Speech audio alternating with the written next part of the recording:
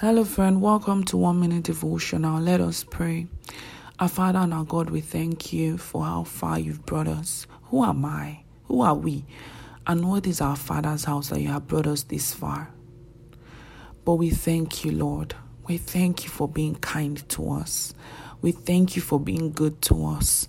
We thank you for your favor upon our lives. We thank you, God, because we see your hand and we acknowledge that you are with us.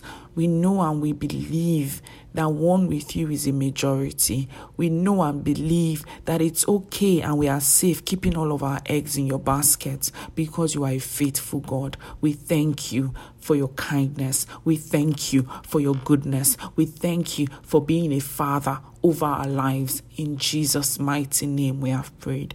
Amen. Have a beautiful day.